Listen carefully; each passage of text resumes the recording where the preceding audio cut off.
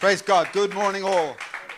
Will you stand with me one moment? I just want to pray in line with what Pastor Richard was saying there. Making room for the supernatural.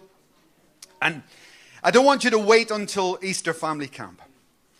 But just lift your hands one more time this morning and make room for the supernatural increase of God in your life. Give Him space. Remove any obstacle that you become aware of. Father, would you reveal to us the hindrances known and unknown? Would you grace us with the ability to make room for you? And we begin our preparation right here, right now, this morning. Come, Holy Spirit. Take a grip of us, Lord. Take us indeed to the next level, to higher levels in you. Rise our expectations. We recommit, we rededicate ourselves to you. In Jesus' name. Amen. Amen. Pat, could you deal with that? Praise the Lord. Thank you, guys. Making room for the supernatural is our theme. And every now and again I ask people, if you've been baptized in the Holy Spirit, put your hand up. And some people don't put their hand up, whatever. And then you ask them, have you been baptized in the Holy Spirit? And they say, I don't know. And I say, well, that probably means you haven't. Because being baptized in the Holy Spirit is, for me, one of the most outrageous experiences of my entire life. I've been filled with the Spirit several times. But, I mean, thinking back, I don't know if anything changed me or altered me more than that experience. I mean, have you ever been electrocuted? You touch something and it's like, right? Well, multiply just the overwhelming gadoosh of God. That's supernatural. That's supernatural. Okay? And when you have experienced something like that, the first time for me was years ago, not long after I was saved, about 6 months after I was saved, I was making room for God. I had repented of every sin. You know your sin. You don't need me to tell you. I turned from every sin I could possibly think of. I was just desperate for more of God. Day after day, fasting and praying. And then one day, in the church on a Sunday evening, I sat there and I thought I'd been away on a mountain for 20 odd days on my own. And I came back. Can you help me with it, child, Pat, please? Thank you. I was on my own on a mountain for many days. And then when I came back, I sat in the church. Listen to this, please. As I sat in that church, it's like the heavens opened. And the supernatural broke through into my life and filled me with the Holy Spirit. I may add that I got a lot of attack from the church because people didn't have a clue what was happening. And from that time, once you know how to receive, I've been refilled and refilled and refilled and refilled.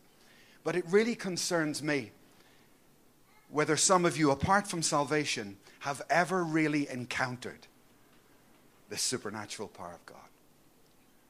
Because it is a life-changing experience. I grew up as a Catholic, and for me, to be a priest was like the big thing. We've got a priest coming to our house, you know, and my mother would clean everything up, and we'd all stand, all 9 of us, you know, Father, whatever is coming. And it was, good morning, Father. Yes, Father. No, Father. And this really important person was coming. And that's, to be honest, such a travesty of human history. Today's message is entitled, The Priesthood of All Believers. Are there any priests here this morning? Good morning, Father. Are there any priests here this morning? Amen?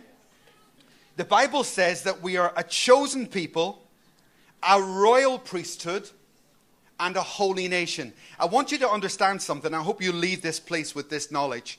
That once we're born again, God calls us a priest. He recognizes us as a priest. But the critical part of the priestly role was to bring in the fire. The Pentecostal fire. That was the function of the priesthood. To bring about, to create the circumstances where fire would fall.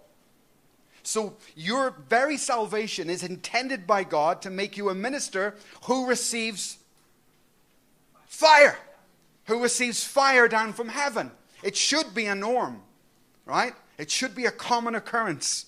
However, there's a huge amount of confusion when I go for, well, not so much now, but years ago, when I would go for car insurance, for example, say 15, 20 years ago, I would go into an insurance broker and they would say, what do you do? And I would say, I'm a pastor. And they would say, oh, I see, like a nun. I would say, well, no, not quite a nun, no. Like a bishop. Well, sort of. Is it a rabbi? I say, no, not really. Is it a recluse? Is it a monk? And you can see person after person working through every concept in their mind that they have. And it's, to be honest, it was very frustrating. Look at the top of your notes here. Paul gives a list of the things that we are and the things that we're not. And God is appointed for his church. 1 Corinthians chapter 12, verse 28. And God is appointed in the church, first of all, apostles, second, prophets, third, teachers, then miracles, then gifts of healings, then helps, then administrations, various kinds of tongues. All are not apostles, are they? No. All are not prophets, are they? No. All are not teachers, are they? No. All are not workers of miracles, are they? All do not have gifts of healings, do they? All do not, obviously there was a problem here. All do not speak in tongues, do they? All do not interpret, do they? But earnestly desire the other gifts. And Paul here is making a really important point. Eyes forward. When I got saved, I was confused about what I was. Am I a prophet? Am I a nun? No, just joking. What am I? Am I a pastor? Am I a prophet? Am I a healer? Am I a worker of miracles? What am I? And I thank God Almighty, at a very early stage of my walk, I had a word from the Lord. And that word set me free because he told me what I was. And since then, I meet many people who still don't know who they are. They're confused. And that confusion, friend, is a great disability. That's what Paul is trying to fix. He's speaking to people who maybe someone told you you're a healer and you're not. Maybe someone told you you're this and you're not. And Paul's trying to get people in the right lane. He's trying to get them to be the person that God's made them to be. Hello. Amen? Because therein lies your freedom. Therein lies your success in the kingdom. And I make that point because of this. I am not everything, okay? I am what God has made me. However, the scripture goes on to say, secondly, we are all priests. Exactly, that's my point. So there are many things that I can put aside and not hold myself accountable for. But the one thing that I can say to every person who is a born-again believer is that God sees you as a priest, has appointed you to be a priest, but understanding what that means and the significance of it for Pentecostal power, to be honest, is quite elusive. This great God, who sought simply to have a relationship with man, when someone has a relationship with God, they're worshiping, they're praying, that's called priestly behavior. And God created Adam to be, if you like, a priest unto him. Did he succeed? No, Adam fell. So he lost his priestly ministry. So, you know the story. God called Noah and rescued Noah, actually built the ark and took him out. And God tried again to create a priesthood through Noah. Did that succeed? No. It was terrible. It was a terrible outcome. So then God spoke to Abraham and he said, come out, remember? Come out of society, separate yourself. And he had another go with Abraham to form those who would worship and pray. Did that work? No. So then God appointed Jacob and changed his name, right, to Israel. He had 12 tribes. And those all 12 tribes had the ministry of prayer and worship. Did that succeed? No. So then God took it off 11 tribes and he gave it to the Levites. And he's trying again and again and again to let people function as priests on the earth in worship and in prayer. Receiving the fire. Who will receive the fire? So again and again and again and again and again it failed. With the Levites, it stopped. And we had 400 years of silence. And then Jesus came as prophet, priest, and king. And a new era had begun. And now all of those who are born again are also priests. So you can see that this was a critical path to God, that there was no negotiation, if you like, with God. He intends you to know that you're called to be a priest. And if I don't understand this, I have received fire. Hallelujah. And that's part of your role too. So if you have not received that fire in your life, I ask you to think about this board here. God is determined to get fire into your bones. Amen? The fire of the Holy Spirit, Pentecostal, powerful Pentecostals. The whole of the Old Testament tabernacle, if you remember this whole structure speaks really of our walk with God. The brazen altar where we lay down our lives, the laver where we were symbolic of baptism, where we wash, the holy place and the holy of holies. I was just sharing with someone outside. A minister. What is a minister? What is a minister? A minister is someone who goes to God, gets something, and brings it back and gives it like a waiter. Right? And we are ministers of the Most High God. And the intention is that we go in here and we come back out into the world with something. Only once in my entire life have I had to run out of a building, my own building, in Glasgow. We had 5 days and nights of prayer, 24 hours a day. It was an incredibly difficult thing to organize. 6 universities, I think, joined us, the students' unions. And I was coordinating the whole thing. And I think it was a Wednesday afternoon I came in. And there were 5 Chinese students on the platform worshiping. And I came in and I was fine. There was only one other person in the room, a member, and these students worshiping. And as I sat there, I tell you what, the presence of God and the fire of God was so strong. At a certain point, I just got out of the room and I went outside. And I remember I stood like those swing doors, same thing. I stood, whew. And I honestly, if I stay in there, I'm dead, buddy. I'm dead. And within a few minutes, the other girl, Ruth Blair, who was in there, she came out and she stood outside. I thought, oh, you as well. And she said, can you feel the power? And I said, yeah. But I was also aware that whoever those students are, they're sanctified at such a level that they can stay in there. Obviously, I'm not. Just telling the truth. Obviously, I'm not. Because I don't feel comfortable. I feel like I'm going to be, spontaneous combustion. I feel like God's just going to strike. It's terrifying. Do you know what it says about the early church? The early priests? They met in Solomon's colonnade and no one dared. Nobody dared go anywhere near them. Why? Because such was the presence and the power of God. And that's what this means. They had to tie a rope around the high priest. Right? And once a year, he would miraculously pass through the veil. And if he died, they would have to pull him out. Right? You get the idea what a priest is. Priest is a powerful position. It's a powerful role on the face of the earth. And yet, I honestly don't believe, I believe the Catholic Church, this is not a pot shot against them, but I believe in some ways those traditions have confused many.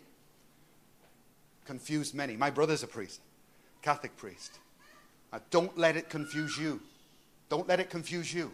But realize as a believer that you've been given a role, you've been given something to do, and Christ is your forerunner. I'll read it to you. Second scripture on your page.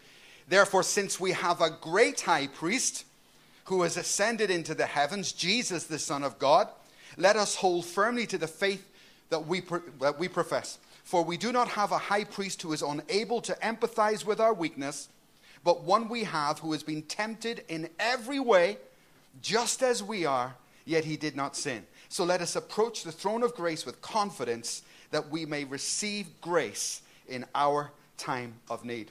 What I've given you there on your notes, if you look under point 1, if I'm going to be the priest that God has made me to be, here I am, I'm born again. My function is that of a priestly nature. How does that work? What does that look like? Well, number one, the nature of a priest and the nature that you yourself should develop. Firstly, a praying heart. What is a praying heart? That's definitely the nature of a priest. Eyes forward. It's not words. Our Father who art in heaven. That's how I grew up. Our Father who art in heaven, hallowed be thy name, thy kingdom come. Yeah? And we used to just say it over and over again. And you can repeat prayers that you've been praying for 20 years because you've got them in your head.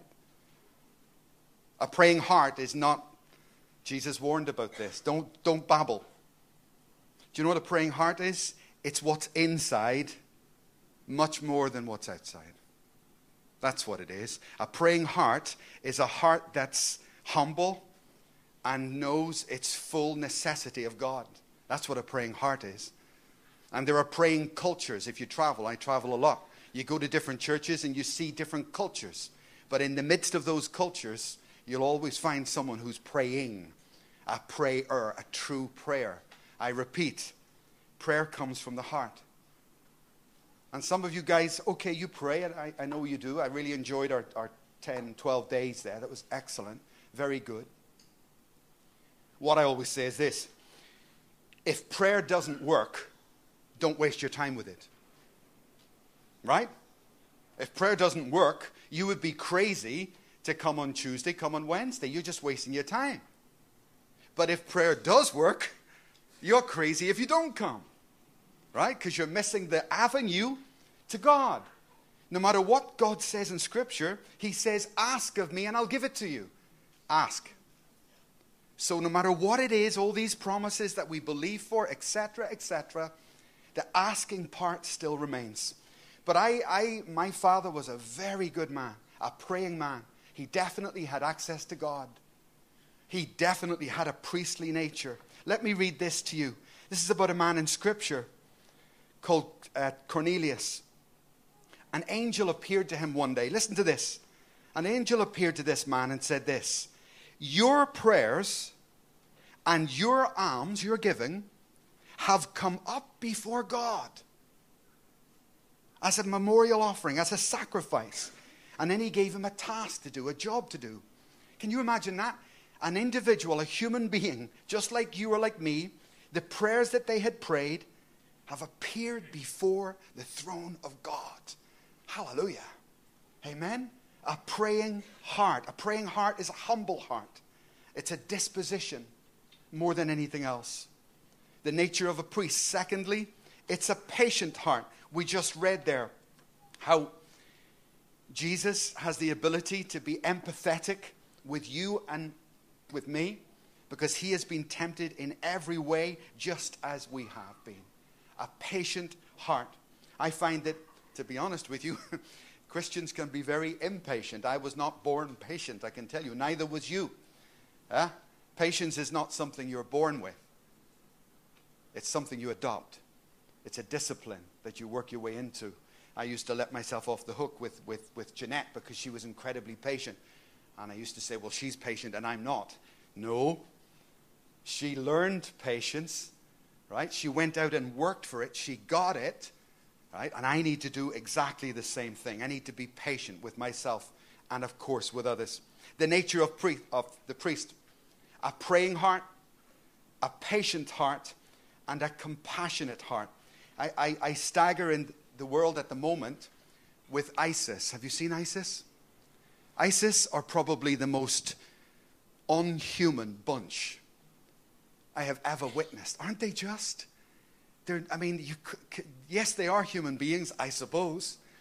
But when you look at some of the stuff that's actually happening here, compassion? No. Void of humanity, isn't it? So far from the reality. That's the devil's kingdom, and we're intended to exemplify the opposite. Am I compassionate? Am I compassionate? How is that seen in my life? And what type of compassion is coming out of me? You know these loves. You hear so much about this, the 4 types of love. Philia love, which is friendship love. Storge, which is your family. Eros, which is erotic. But the agape love is the love of God. The expression of the love of God coming through me. How much making room for the supernatural? How much agape love, compassionate love, is flowing through me? How much room have I made for this? I was driving to church years ago. We were coming through central Dublin, and I turned a corner with Jeanette. We were just about 2 minutes away from our church. My mind was on sound, lights, key. You know how it is. Sunday morning. My mind is a million miles away. I turned the corner, and as I turned the corner, there's a homeless guy sitting on the ground. I tell you, my heart was absolutely flooded with love for that man. I was overwhelmed with it. I couldn't even speak to her. I dropped her at the church. I didn't say a thing. I said, just stay here, I'll be back. I drove back up, and I went over to the man, and I sat beside him. And I said, I'm a pastor, and I'm going to church. I think he was going to die. But I'll never forget that. You see, I can look at that man with empathy or human sympathy. But my, oh my, see this thing here? Oosh. Reinhard Bonnke's changed the world. And Bonnke said this is the problem, if you read his book. He said that Christians are not full of the compassion of God. It's just human feelings. But they're not making room for him to come through. Are you with me? And I'm sure you have had a moment in your born-again life when you've looked at someone or you've been in a situation where the divine love of God, the compassion of God flows through you.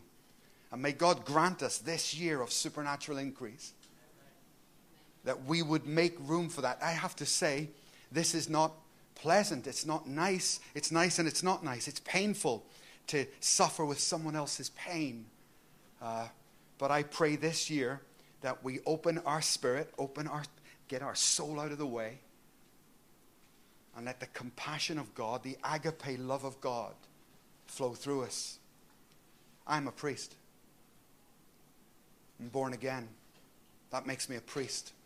That makes me someone who's been appointed to go into the presence of God, receive fire, and bring it back to humanity. Amen? You are a priest. Your fundamental role, your basic role. Don't get confused with all the giftings yet. Don't get tied up with all that. Come back to a much more fundamental thing, a much more basic thing, and find yourself in his presence. The nature of a priest, a praying heart, a patient heart, and a compassionate heart. And secondly, and this is staggering here, the sacrifices that were just basic requirements from anyone who was a priest. You can read all about it in Leviticus, etc., etc. There were many offerings that they had to bring. The burnt offering, the meal offering, the peace offering, the sin offering. And these offerings have New Testament counterparts, modern day counterparts. The burnt offering is that we should become a living sacrifice. Let me show you something here. This is a very interesting point. Look at this. When the priest approached the temple, he had to come in here. He had to lay a sacrifice on this altar, okay? So this is symbolic of you repenting. Listen close. He would come in, he would lay it there, and if God accepted it, what would happen? Hallelujah. Fire would fall. Fire would fall from heaven down upon and consume the sacrifice. And that was a sign that what you'd just done was acceptable. So it was primary for the priest to wait at that altar. If the fire doesn't fall, go back out and get another sacrifice. Go back out and get something. They would not have proceeded until the fire fell. Now listen close. Once the fire began to burn, once you've caught fire, if you let the fire go out, there's no second fire. God did not send a second fire. What had to happen is the priests themselves had to go and get wood, and they had to light the fire themselves. We sing, light the fire again. Well, what had to happen is they had to deconstruct the whole thing and move on. And then when they reconstructed the temple, the fire could fall again. But whilst this was in one state, the fire didn't fall a second time. How symbolic is that? Amen? That as you came to Christ, I hope, maybe your church didn't lead you that way, but you should push in until the consuming fire of God has got a grip of you. Amen. I was preaching in Singapore in one of our churches, a heartbreaking vision.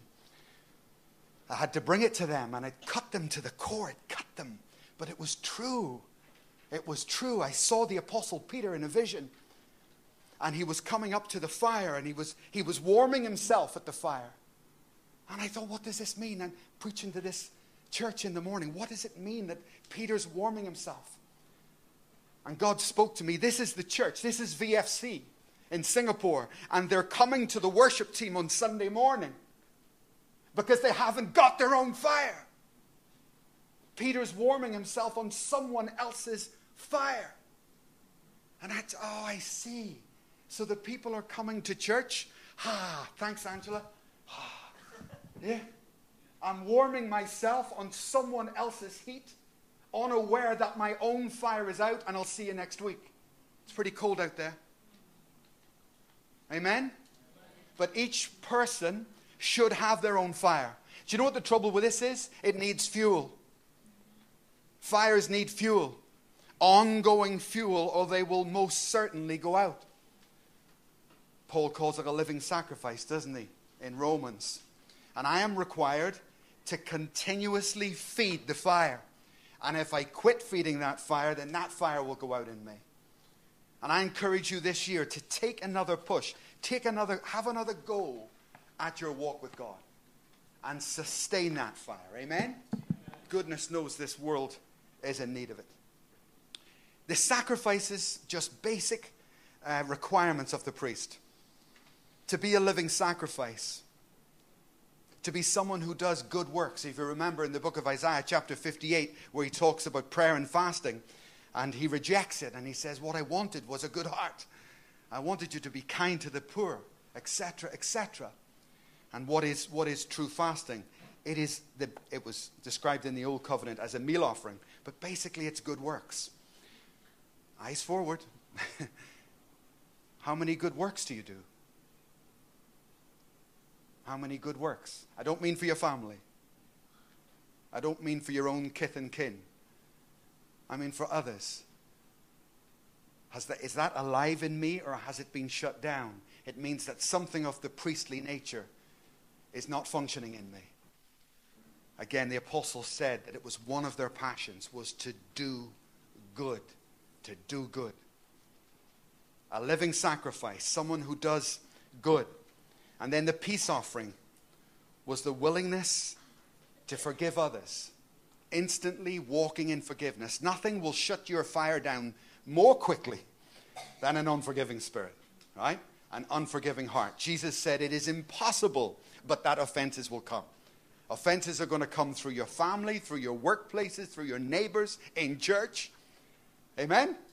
They're going to come, and you need to have, like me, an ongoing attitude that I will never, ever, ever hold offense. I will never hold offense.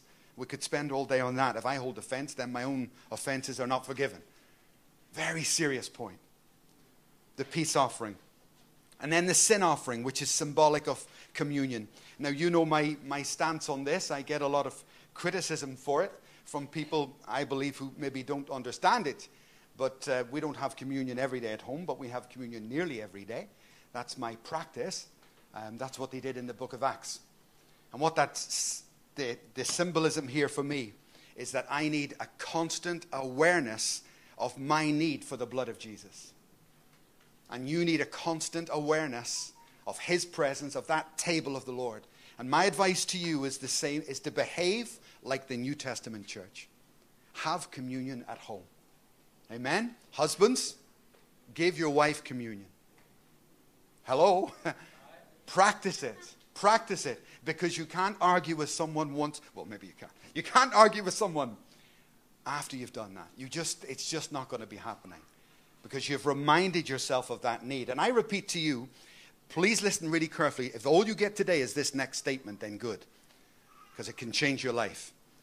Pentecost was coming. Powerful Pentecostals. That's what we're going to be.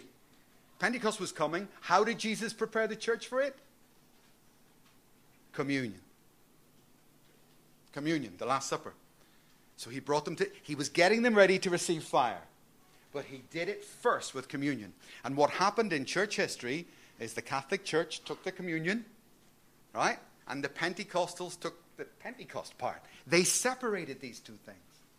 Historically, they've been separated. And that's what's destroyed the fire in many. Pentecostals focusing on the power part, but without a full knowledge of their need for the blood of Jesus. And I ask you to bring those two concepts together in your mind and in your heart.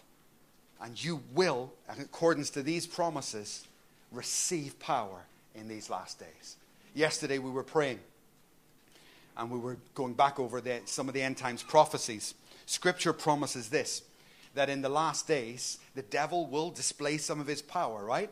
That some people will be even able to call down fire from heaven, and it will appear on the earth.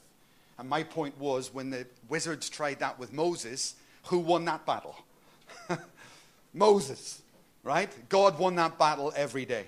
And looking at the news, looking at the world, without a doubt, that battle is on.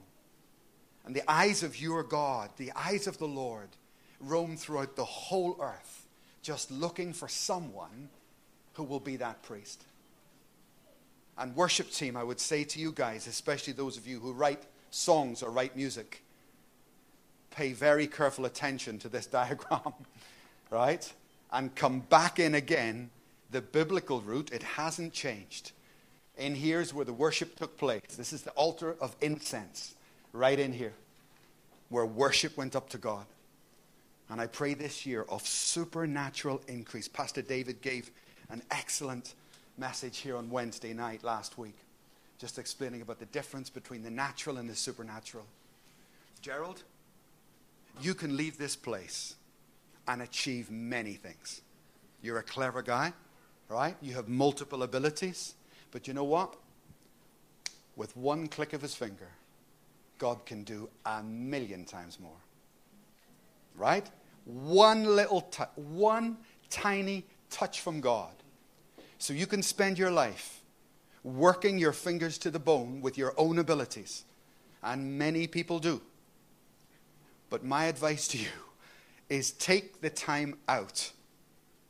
Seek until you find. And one little encounter will completely change your life.